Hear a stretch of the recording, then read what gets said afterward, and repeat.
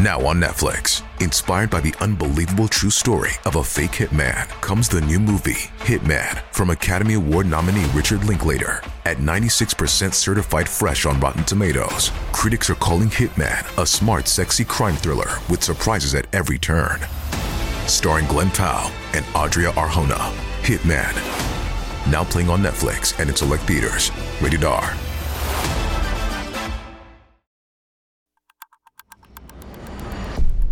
Today is October 20th, 2019. On this day in 1944, a coroner's inquest was held in Los Angeles regarding the violent death of 20-year-old oil heiress Georgette Bauerdorf. In life, Georgette was an upstanding socialite, free of scandal. That only made her sudden, violent death all the more intriguing for the press and the public. Welcome back to Collector's Closet, presented by the Ohio Lottery. Let's discuss my newest prize possession, this new $10 scratch-off, the $500,000 Platinum Jackpot. The best method I've found so far to help it hold its value is to vacuum seal it. This thing cannot get scratched. What's that? Sorry, my producer's telling me the only way it could be worth up to $500,000 is if I do scratch it? Okay, well, in that case, definitely don't overprotect your $500,000 Platinum Jackpot scratch-offs. Play them. Lottery players are subject to Ohio laws and commission regulations. Play responsibly. Welcome to Today in True Crime, a Parcast original. Every day, we flip back the calendar to this date years ago and recount one event from true crime history.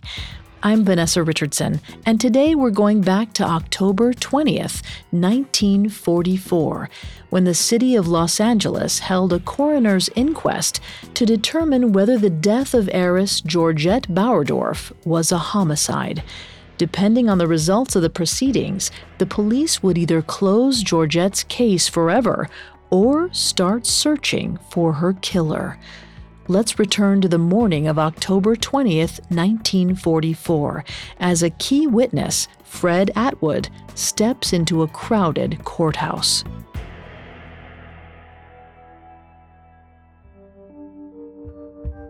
Fred Atwood tried to warm up in his heavy coat and hat.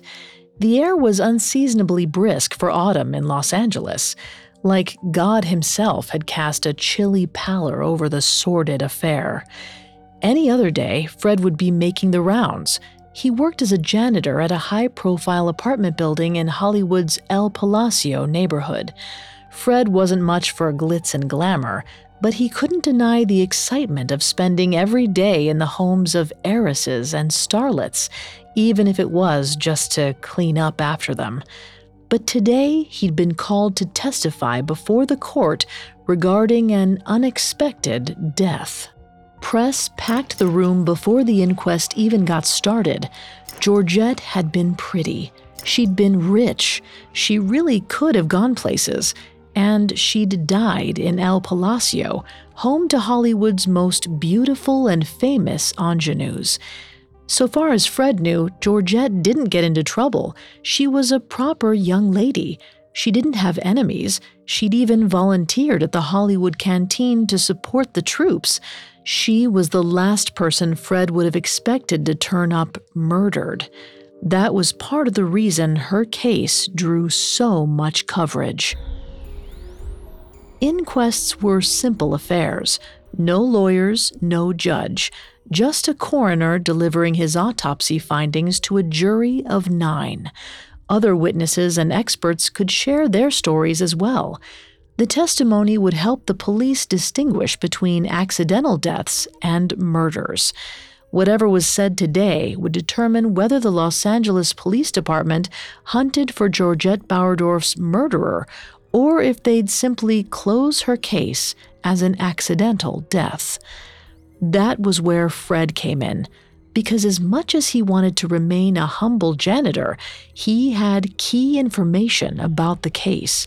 He hoped his testimony would be enough to ease his guilt. The trouble had begun days before, on October 12th, when Fred walked into Georgette's apartment, as usual, for the morning cleaning. Usually his services were barely needed. Georgette was meticulously clean. He didn't know much about her personally, but he felt a connection to her through her disciplined housekeeping. But on the 12th, Fred found her apartment in disarray. It looked far worse than what he'd expected, even after a riotous party. He picked carefully through the mess, confused. Even one of her light bulbs had been removed from its fixture, but still nothing he hadn't seen in other apartments, until he reached the bathroom, where he was stopped short by the sight of Georgette, face down in the bathtub, dead. He'd called the police, given his statement, and washed his hands of the whole affair. But since then, Fred found himself dragged deeper and deeper into the investigation into Georgette's death. And maybe that was for the best, because as much as Fred hated the hubbub, he knew that Georgette deserved justice. If he could help bring about that justice at the inquest, Fred decided, he had no choice but to do so. The coroner began his testimony with a straightforward account of Georgette's autopsy. Originally, he'd believed Georgette died naturally, especially after her father testified to her history of medical problems. But people dying of disease don't turn up with wads of fabric shoved down their throats. The autopsy revealed that Georgette had no water in her lungs, even though her body was face down in the bathtub. That meant she died first, then was moved into the tub. Tiny cuts on her hands suggested she'd tried to fight someone off. Fred felt his stomach roil while the coroner detailed the trauma on Georgette's body that suggested she suffered a sexual assault the night she died. The coroner droned on like it was nothing, just another body from just another case. But Fred was no coroner. He wasn't cut out for this. He didn't want to be here, hearing all this about such a nice girl. But guilt prevented him from leaving. Finally, it was Fred's turn to testify. It was time to reveal the secret he'd borne since the night Georgette died. He took to the stand. He explained that he was the janitor at Georgette's building and that he lived on premises. With a shaking voice, he described how, on the 12th, he'd awakened in the middle of the night to the click-clack of heels from the apartment above his own, Georgette's. After the woman spent several moments pacing in what had to be her kitchen, her footsteps stopped abruptly with a crash, like something heavy was dropped on the floor. His voice faltering, Fred went on to tell how 2 hours later he'd heard a woman's scream cut through the sleeping apartment building. Georgette had begged for her life, saying, "Stop, stop, you're killing me." And shame coloring his cheeks, Fred testified that after he heard the telltale sounds of murder, he'd rolled over and gone back to sleep. As disturbing as the sounds were, his bed had been warm, the night had been cold, and it was easy to write off the scream as the result of a meaningless domestic squabble. Fred's deepest guilt lay in his silence the night of October 12th. It lay in his laziness, in his choice to stay in bed rather than check on Georgette. If he'd walked up to her apartment, tapped on her door, run in to find her unconscious but still breathing, why, Georgette might still be alive. Fred hadn't killed Georgette, but in his mind, he may as well have. Shame initially led him not to tell the police what he'd heard when he first called 911. It led him to hold his tongue for the first 8 days of investigation. He spoke up only now, knowing that the results of the coroner's inquest would determine whether the LA Police Department investigated Georgette's death as a homicide. Sure, the autopsy results were compelling, but if Fred had learned one thing these past few weeks, it was that he couldn't just assume everything would work out. He had to speak up, even if it opened him to public shame. If he said nothing, and if Georgette was laid to rest without an investigation, Fred would never forgive himself. Coming up, we'll reveal the results of the coroner's inquest and how Georgette's case played out long-term. Now back to the story. A few hours after the coroner's inquest began on October 20th, 1944, the jury of 9 men offered their verdict.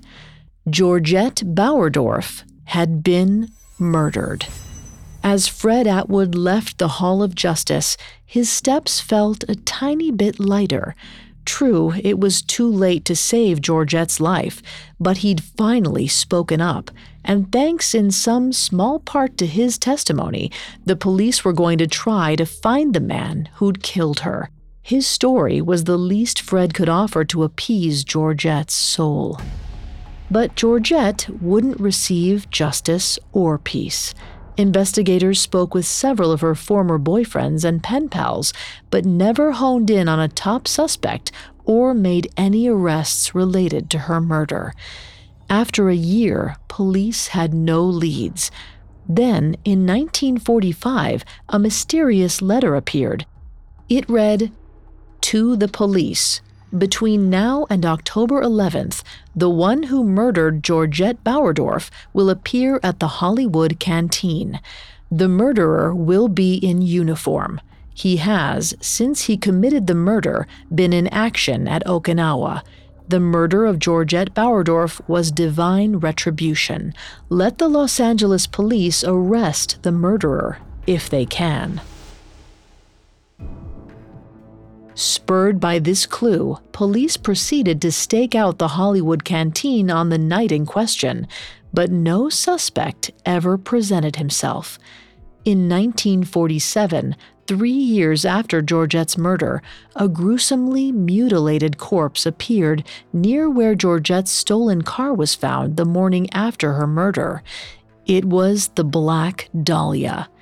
Police briefly tried to link Georgette's death to the Black Dahlia murder, but other than the shared location of interest and that both victims were young white women, the crimes had too little in common. Today, Georgette Bauerdorf's murder remains unsolved, but because of Georgette's wealth, beauty, Hollywood connections, and her tenuous link to the Black Dahlia murder, her case is still popular among amateur sleuths.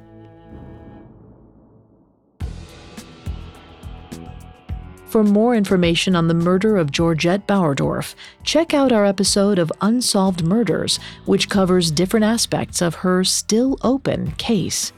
Thanks for listening to Today in True Crime. I'm Vanessa Richardson. Today in True Crime is a Parcast original. You can find more episodes of Today in True Crime and all other Parcast originals for free on Spotify. Not only does Spotify already have all of your favorite music, but now Spotify is making it easy for you to enjoy all of your favorite Parcast originals, like Today in True Crime, for free from your phone, desktop, or smart speaker. To stream Today in True Crime on Spotify, just open the app and type Today in True Crime in the search bar. At Parcast, we're grateful for you, our listeners. You allow us to do what we love. Let us know how we're doing. Reach out on Facebook and Instagram at Parcast and Twitter at Parcast Network. We'll be back with a brand new episode tomorrow in True Crime.